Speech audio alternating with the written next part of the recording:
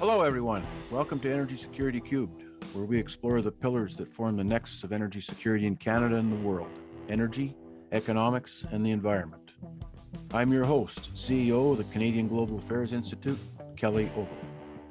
Today's podcast is going to be hosted by my colleague, Joe Calnan, when he interviews Yvan Cliche. But before we get into that, let's Joe and I discuss what's going on in the news this week.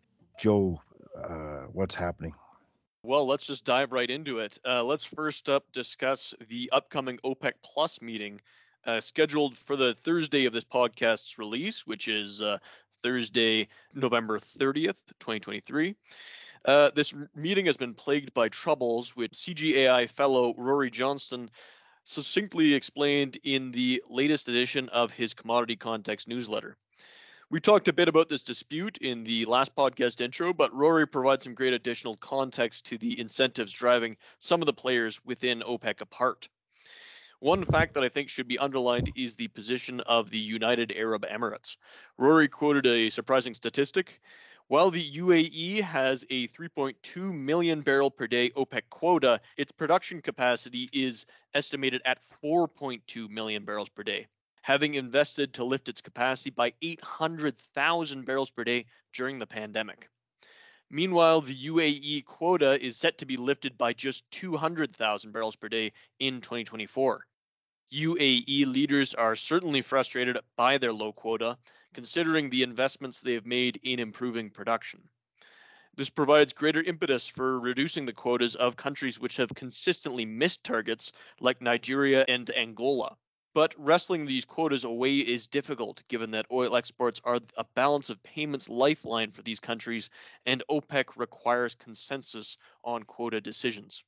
Yeah, I was reading some interesting things about this morning on some of my other feeds, and yeah, Nigeria and Angola have their backs up about they haven't invested the capital in this last couple of years either, so their production has slipped, right, and they can't meet their quota, let alone having to be cut some more. But the wildcat really is Iraq. And Iraq's been overproducing for months now, currently about 100,000 barrels per day over its target. This is despite, as Rory points out, the shuttered Kirkuk-Sahan pipeline. If this Iraq-Turkey dispute is resolved, overproduction could rise even further.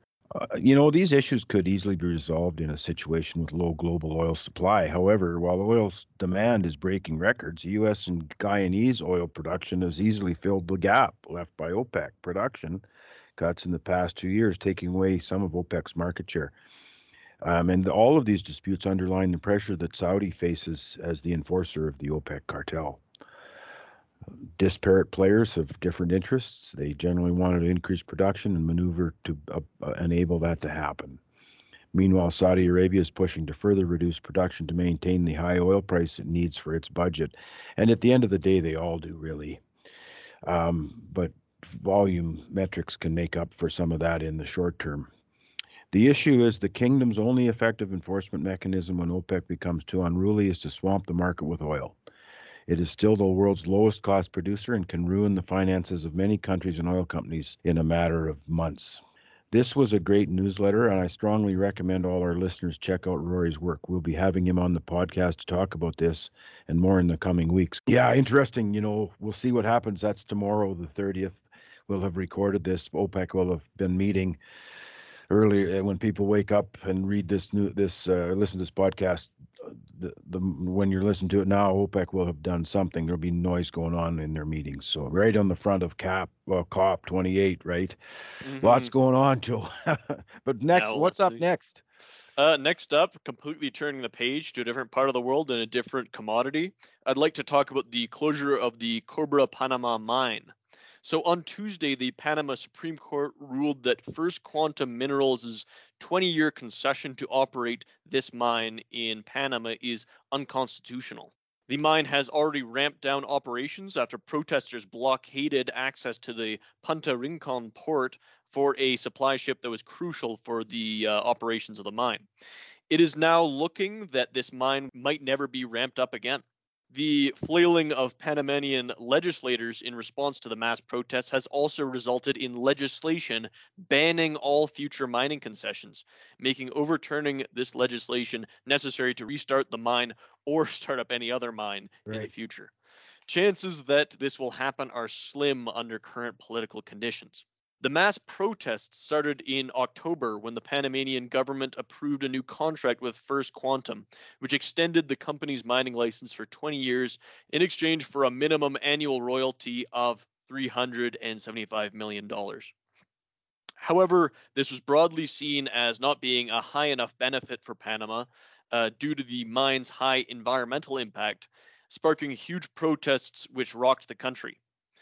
The closure of this mine will have grave consequences for Panama's trade position globally. The mine accounts for a staggering 5% of Panama's GDP and 75% of goods exports, an essential source of foreign currency to pay back debts. Further, First Quantum has opened international arbitration to claw back some of its $10 billion investment in the mine. This will have an effect on global copper supply, will it not? When full capacity, this mine produces 370,000 tons of copper, around 1.5% of the world's total copper supply. With forecasters having estimated 150 to 300,000 ton surplus market in 2024, the closure of the Cobre Panama for 2024 could bring the market into a deficit sooner than expected. If this results in higher prices, this could knock the outlook for the cost of energy transition off course as usual. Copper is near irreplaceable for electrification, given that it is used extensively for electrical transmission and in electrical components. Of course, this has proven to be unconvincing for degrowther activists such as Leonardo DiCaprio and Greta Thunberg, who have cheered on the shutdown of the mine. There's a lot of chaos around the resource sector right now. Hey. I mean, the worry could be that, that this mine it's a very important mine, but Panama isn't a huge producer of copper, unlike places like Peru and Chile. But if this sort of thing becomes a common occurrence, we could see dramatic changes in the market in the near future. Well, Let's I say think if this catches on in Chile, one of the largest, I think it's the Escondida mine, far larger than this mine. We could easily see something like that happen. this could be the canary in the copper mine. It is very precedent-setting in the auspices of very critical mineral. Got anything else today? Yeah, last up, let's turn to the Clean Electricity Regulations and the Sovereignty Act. So on Tuesday, Alberta Premier Daniel Smith announced that the government of Alberta would invoke the Sovereignty Act for the first time in response to Ottawa's proposed clean electricity regulations. Premier Smith has repeatedly expressed concerns that compliance with these clean electricity regulations, which demand the achievement of a net zero grid by 2035 with a few exceptions, would pose a challenge for Alberta, which uses natural gas for the bulk of its electricity. This is the first use of the Sovereignty Act, which is designed to allow the government of Alberta to reject federal laws and regulations that it believes will negatively impact Alberta or which are considered to be outside of federal constitutional jurisdiction. Regulation of electricity has traditionally been an area of provincial jurisdiction.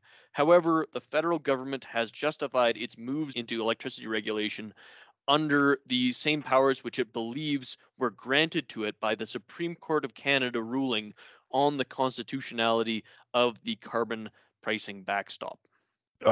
It's interesting to note that the recent court rulings finding the Federal Impact Assessment Act, the IAA, as well as the ban on single-use plastics unconstitutional have demonstrated limits on federal jurisdiction on environmental matters, although the federal government seems to be, at this point, ignoring those rulings. By using the Sovereignty Act, the government of Alberta is instructing its provincial agencies to not enforce or cooperate in the clean electricity regulations. In my mind, this could be a risky move as it creates deep uncertainty for investing in Alberta's private electricity industry. In response, Federal Ministers Wilkinson and Guilbeault have said they were blindsided by this move. However, one would have to be blind to be blindsided by this move. The UCP party made fighting these regulations a plank of their policy platform in the last election. It's political posturing, certainly by ministers Wilkinson and Guilbeault. While the federal government may have been consulting the provinces on this matter, whether they were taking their considerations into account is another question. Kelly Kreiderman, good writer with the Globe and Mail, had an op-ed out yesterday, I believe it was, Joe, that these regulations would certainly hit the prairie provinces harder than their hydro-rich neighbors. A one-size-fits-all regulatory mechanism is guaranteed to provoke a response, and this time the federal government may need to start the court challenge. You know where I side on this issue. It's interesting, though. Do you have any more comments about it? It is interesting.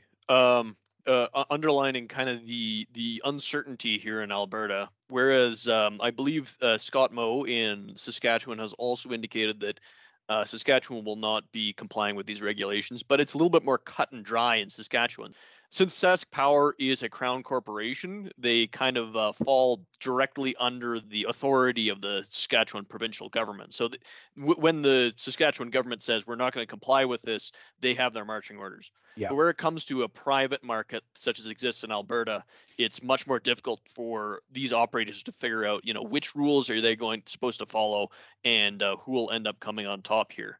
And while, there's a lot of court decisions recently that have been indicating that maybe the situation where it comes to federal jurisdiction here is changing, and this is especially true since the federal government has undermined its own carbon pricing backstop with the heating fuels exemption, I don't envy the people who are making investment decisions right now where it comes to electricity in Alberta.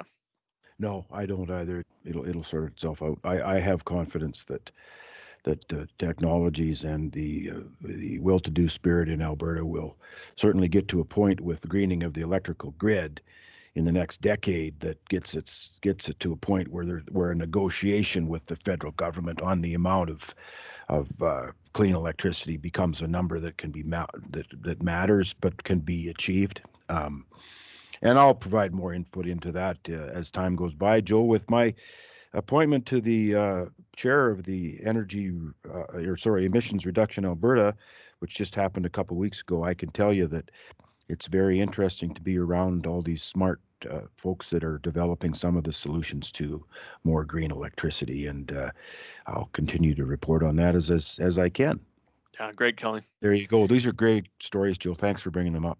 Yeah, not a problem, Kelly. And for our listeners, I'd just like to remind you again that you can subscribe to the Energy Security Forum newsletter on our website to get these stories and more directly into your inbox for free every Wednesday. So please subscribe. Great, Joe. Let's move over to your interview with Yvan Cliche.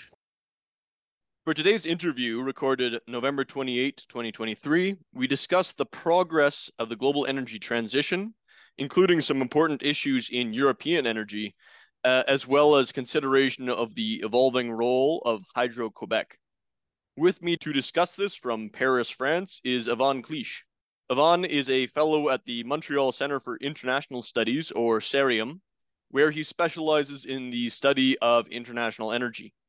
Prior to his current role, Yvan held positions at Hydro-Quebec as a commercial delegate and project manager, developing and managing institutional and commercial projects in Africa and Asia. Before this, Yvan worked in the External Relations Department of the African Development Bank in Tunis. In 2022, he published a book on the geopolitics of energy, which was a finalist for the 2023 edition of the Hubert Reeves Prize for Best Book on Science in Quebec. We're also happy to say that Yvan is a fellow with us at the Canadian Global Affairs Institute. Delighted to have you back on the podcast, Yvan. Thank you for having me. I listen to all your podcasts, read your very useful weekly newsletter. Okay, great. Yeah, and this is going to be a very interesting conversation, so I'm looking forward to it. So I'd like to start off with an op-ed you recently wrote for Le Devoir in October about the divergence between the outlooks for oil demand proposed by OPEC and the IEA out to 2045 and 2050, respectively. We've talked a bit about this on the intro to the podcast, but I think you'll be able to give us a little bit more context. You note in the article that while OPEC forecasts 116 million barrels per day of oil consumption by 2045, the IEA's popular net zero scenario proposes just 20 million barrels per day of consumption by 2050. So what is the difference in methodology between these two outlooks, and why do you think they followed such different methodologies? The point that I wanted to make with this op-ed is that the messages coming from both organizations are confusing for the public. One organization, OPEC, makes forecasts on future oil demand based on classic parameters like population and economic growth, and sees oil consumption rising in the developing world, especially in Asia and Africa. Side comment on this OPEC forecast: decarbonization is electrification. However, except for North America, Europe, and China, electrification remains a huge challenge. Take Africa. Its population will double from now to 2050. The electricity networks in Africa are underdeveloped, and when there is a system like in South Africa, electricity supply is not reliable, thus hindering the capacity to move forward in the energy transition and adopting electric vehicles. For the International Energy Agency, its flagship report, by far the most widely reported one, is the 2050 net zero scenario. It is not a forecast, but a pathway of what should be done worldwide to fully reach a decarbonized world economy in 30 years. The issue is that for many, including policymakers, they use this report to somewhat predict that oil demand would be lowered by 75% in only 30 years. I think these conflicting approaches and messages are detrimental to energy literacy, confusing people about the challenges of turning an entire economy from fossil fuels to electricity. For sure. I think you remember that earlier this year, the Canada Energy Regulator put out a similar sort of scenario, the Canada Net Zero scenario, which was widely quoted in the media as saying that demand for Canadian oil specifically was going to drop to, I want to say, around 1.6 million barrels per day by 2050 under the net zero scenario. Which is a significant drop from where we are today. And then the question is, when people see that, they have this idea that that's the future that we're headed toward. And, of course, this is kind of the future that we'd like to be heading toward, perhaps. But when we're talking about a future where climate change is going to happen, but also we don't have enough energy, that's a pretty bad world as well. So, yeah, I agree that the energy literacy thing is an issue. Absolutely. And I think that, for energy specialists, energy analysts, they probably get these differences. But for common people, the people in general, the public, they lose the nuances, and it's normal. They don't have all the time that we have devoting our time to the energy sector in all its nuances. But for the other people, some might think, listening to the IEA scenarios, that we're almost there, that the objective is almost reached. Oil will decline significantly over the next decades, but that's not the case. It's really more of a pathway of what should be done to get there, but it's absolutely not a certification that we've reached the objective, or that we are on the right path. Mm-hmm. So, in your view, do you think that the OPEC forecast is more realistic than the IEA's forecasts? But again, the IEA has three forecasts, three different scenarios. Mm-hmm. One is based more or less on policy-driven decisions or policies taken by the different governments. And the other one, the most quoted one, is the net zero 2050 scenario. And this is the one that gets all the attention. And the thing is that with this 2021 report, it was tabled firstly in 2021. There was one quote in the report saying that we can't invest anymore if we want a net zero world by 2050. No more investment in oil and gas should be made. And this, we all know that this is unrealistic, because we still have an economy based on fossil fuels, and these assets need investments, obviously, to cover our basic energy needs here in Canada and also elsewhere. So, but this quote taken out of context has been used by many people, NGOs, etc., to put fingers at oil and gas company for continuing to invest in their infrastructures. And this, I think, confuses, is not, I think, a good a valuable addition to the energy debate and the all the talks about around energy transition. Yeah, that's pretty well said. So, since you're currently in Paris and currently touring Europe, I'd like to turn to Europe and talk a little bit about European energy policy. So, first of all, I'd like to look into the issue of Nord Stream. So, those two pipelines in the Baltic Sea. So Nord Stream is the subject of a recent book in French by journalist Marianne van Rentergem. This book proposes that European lawmakers, and particularly the leaders of Germany, were too naive about Russia's intentions with the Nord Stream 1 and 2 pipelines. So naivety about Putin's intentions seems like an adequate explanation for sure about the approval of Nord Stream 1 prior to the seizure of Crimea in 2014. But does it really, explain Germany's permit for the construction of Nord Stream 2 in 2018? So this would have been after Russia did its first stage of the invasion of Ukraine. You know, Joe, this whole story about Nord Stream is an extremely interesting one from an historical point of view. Officially, the whole deal was between Germany and Moscow back 50 years ago for the supply of cheap gas with a parallel objective to ease tensions between Moscow and Europe. Over time, cheap gas has become very beneficial for Germany in its economy, its industrial power, and the country became more or less addicted to this cheap gas. It's important to remind listeners that Germany has always pushed the limits in terms of its dependence on Russian gas. In the 1980s, the country had a commitment with the United States that it will not import more than 20% of its gas from Russia. Then, a decade later, this limit was put at somewhat 30% and 40%, etc.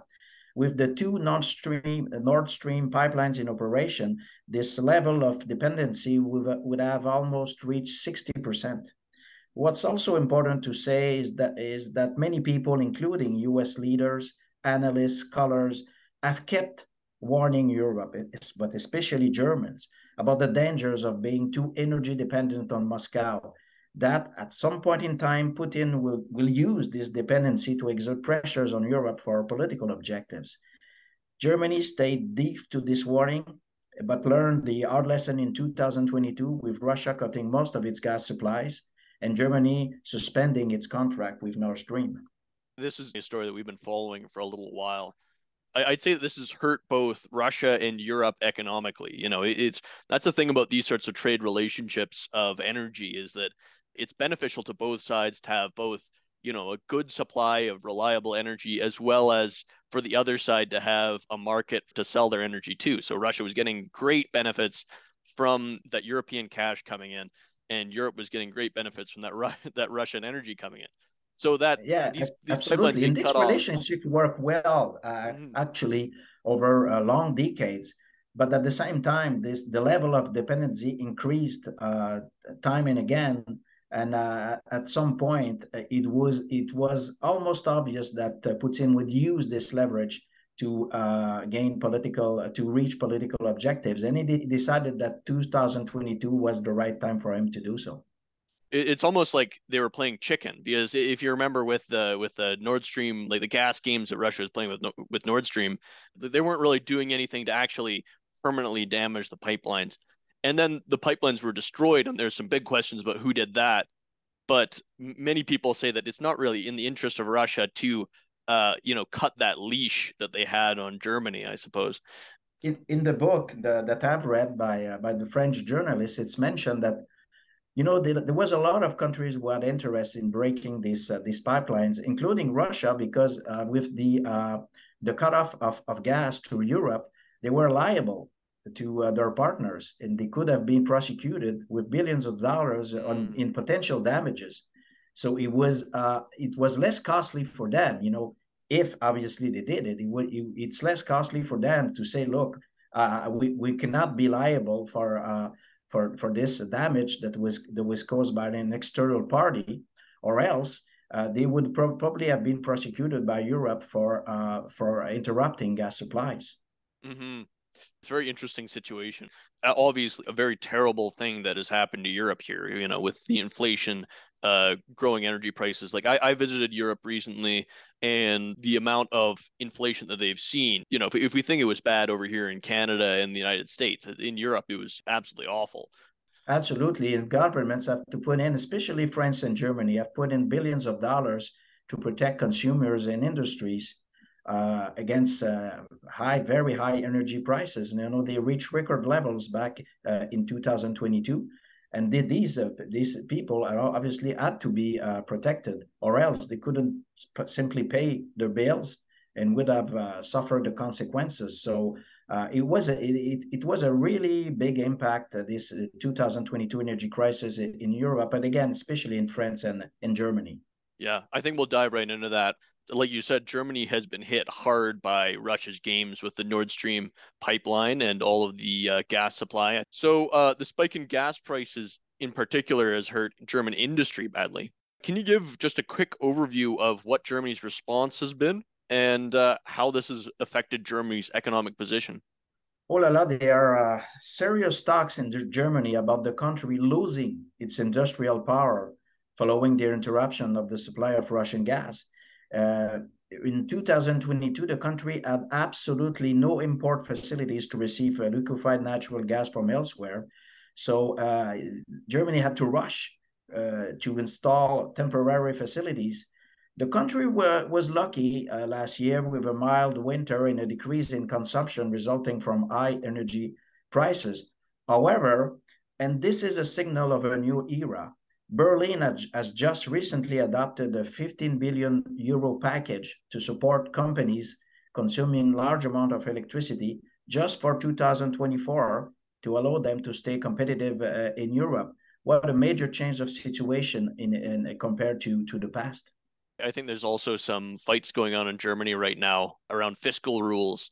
A court in Germany recently struck down this funding mechanism they had for green energy projects. That's Yeah, another complication. yeah, I've heard about this. Yeah, this decision has been overruled, and so it changed the game plan for Germany for the for the next year. And Germany has always been, very much a penny pincher where it comes to fiscal rules, and I think historically has even caused some resentments in the European Union in general for imposing very strict fiscal rules throughout the economic union. But I think over the next few months, this situation will somewhat change a little bit because industries and consumers need a little space, to face a higher energy cost.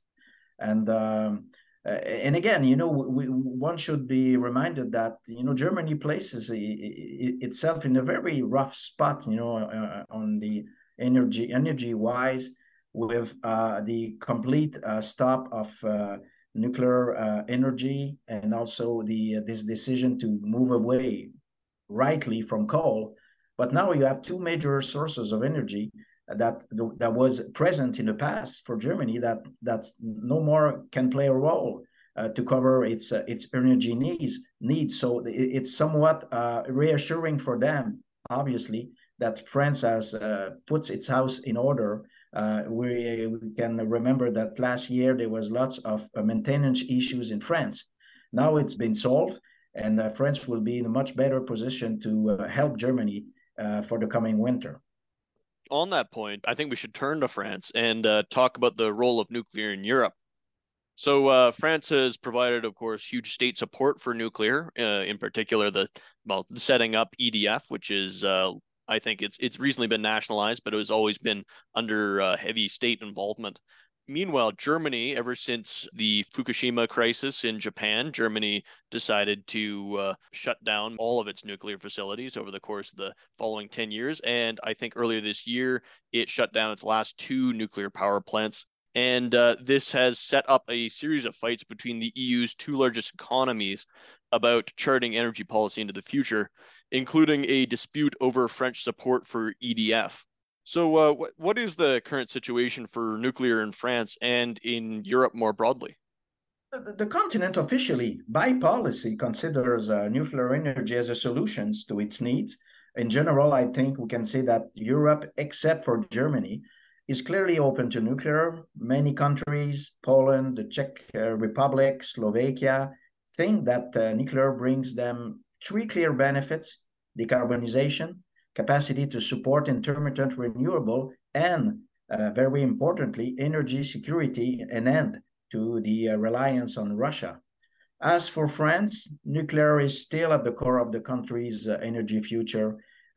This form of energy has brought tremendous benefits for the country with reliable electricity at a competitive price and, very importantly, energy security.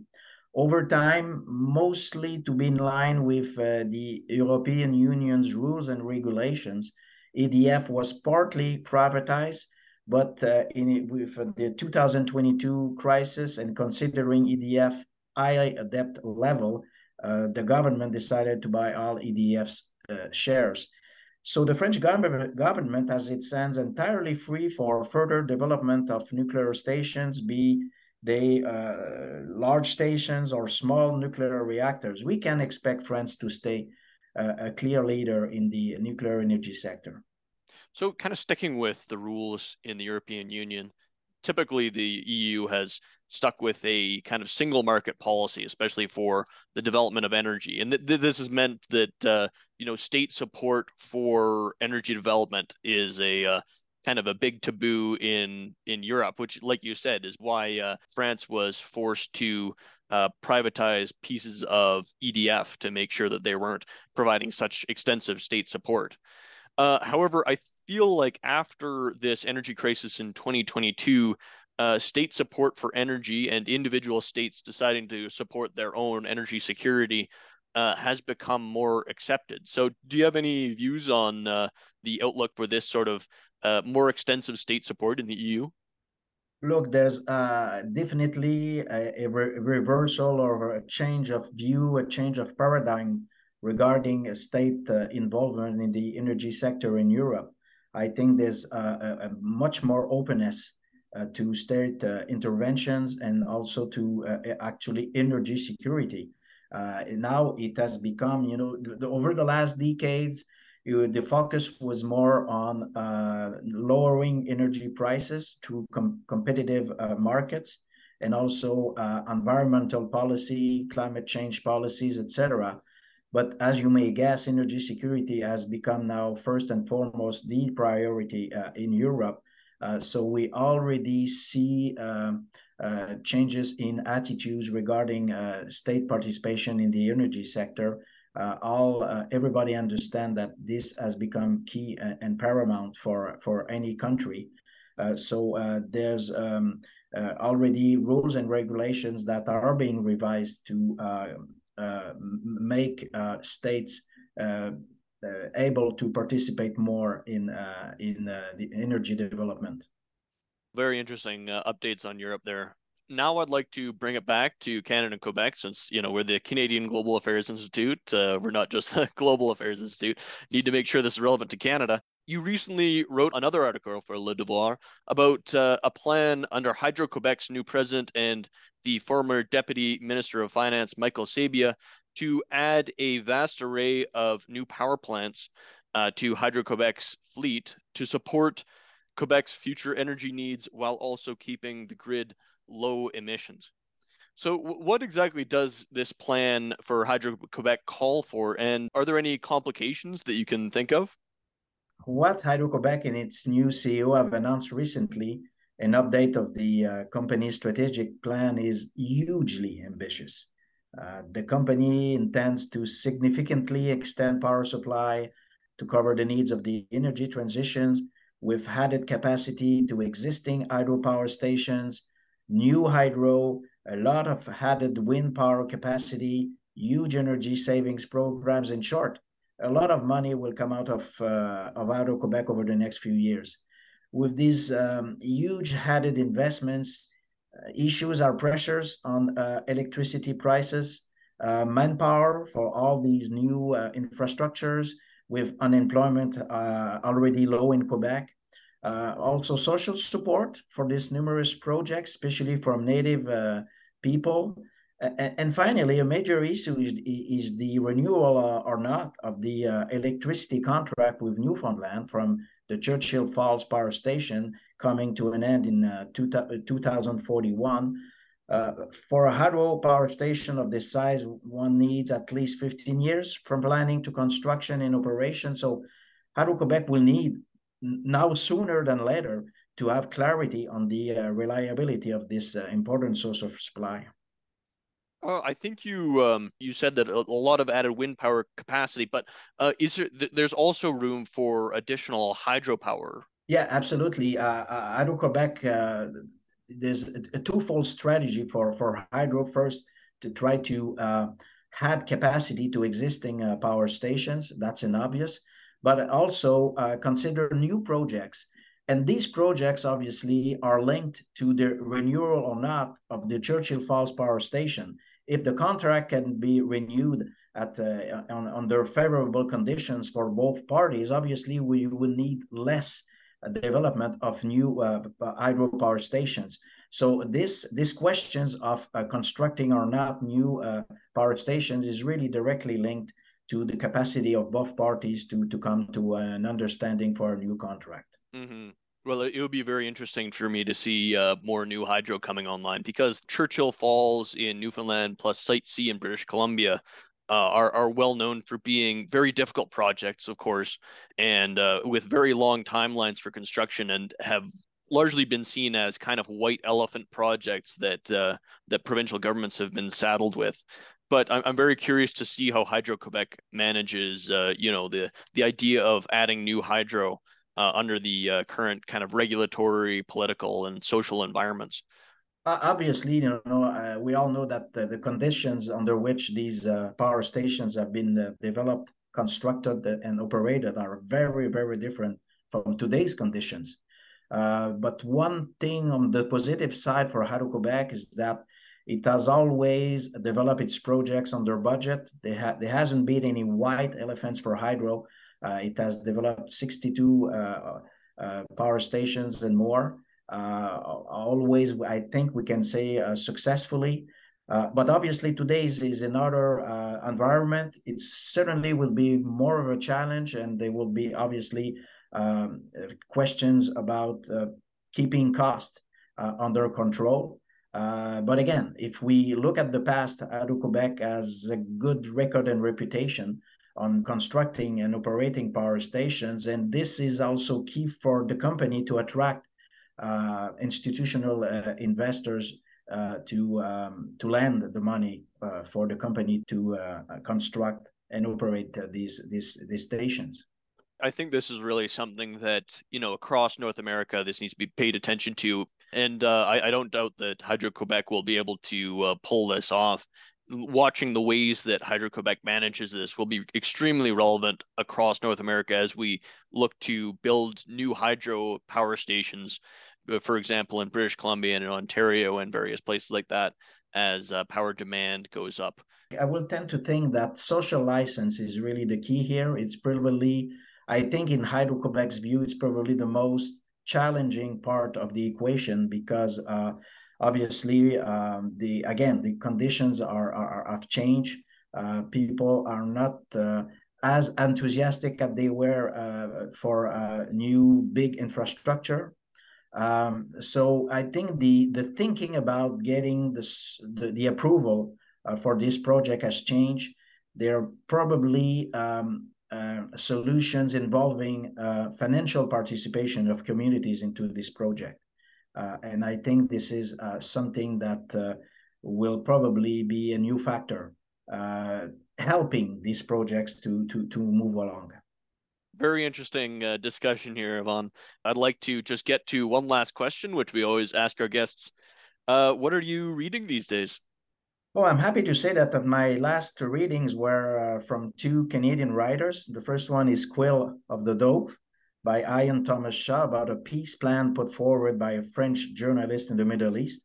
A very brilliant description of the politics in the region.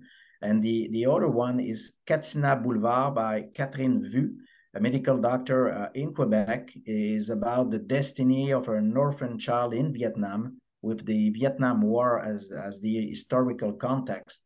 Both books available in French and English. Okay, great. Thank you so much for coming on the podcast. It was a great discussion, and always great to talk to you. Yeah, thank you. What about the newsletter? I hope you have any plan to hand it. I'll be an orphan if you do that. Thanks everyone for listening to this episode of Energy Security Cubed on the Canadian Global Affairs Podcast Network. You can find the CGAI network on iTunes, Spotify, and Google Play. If you like the show, give it a rating. You can also find the Canadian Global Affairs Institute on Facebook, Twitter, and LinkedIn. If you like this episode and want to help us keep creating content, you can support us by donating at cgai.ca/support. Energy Security Cubed is brought to you by our team at CGAI.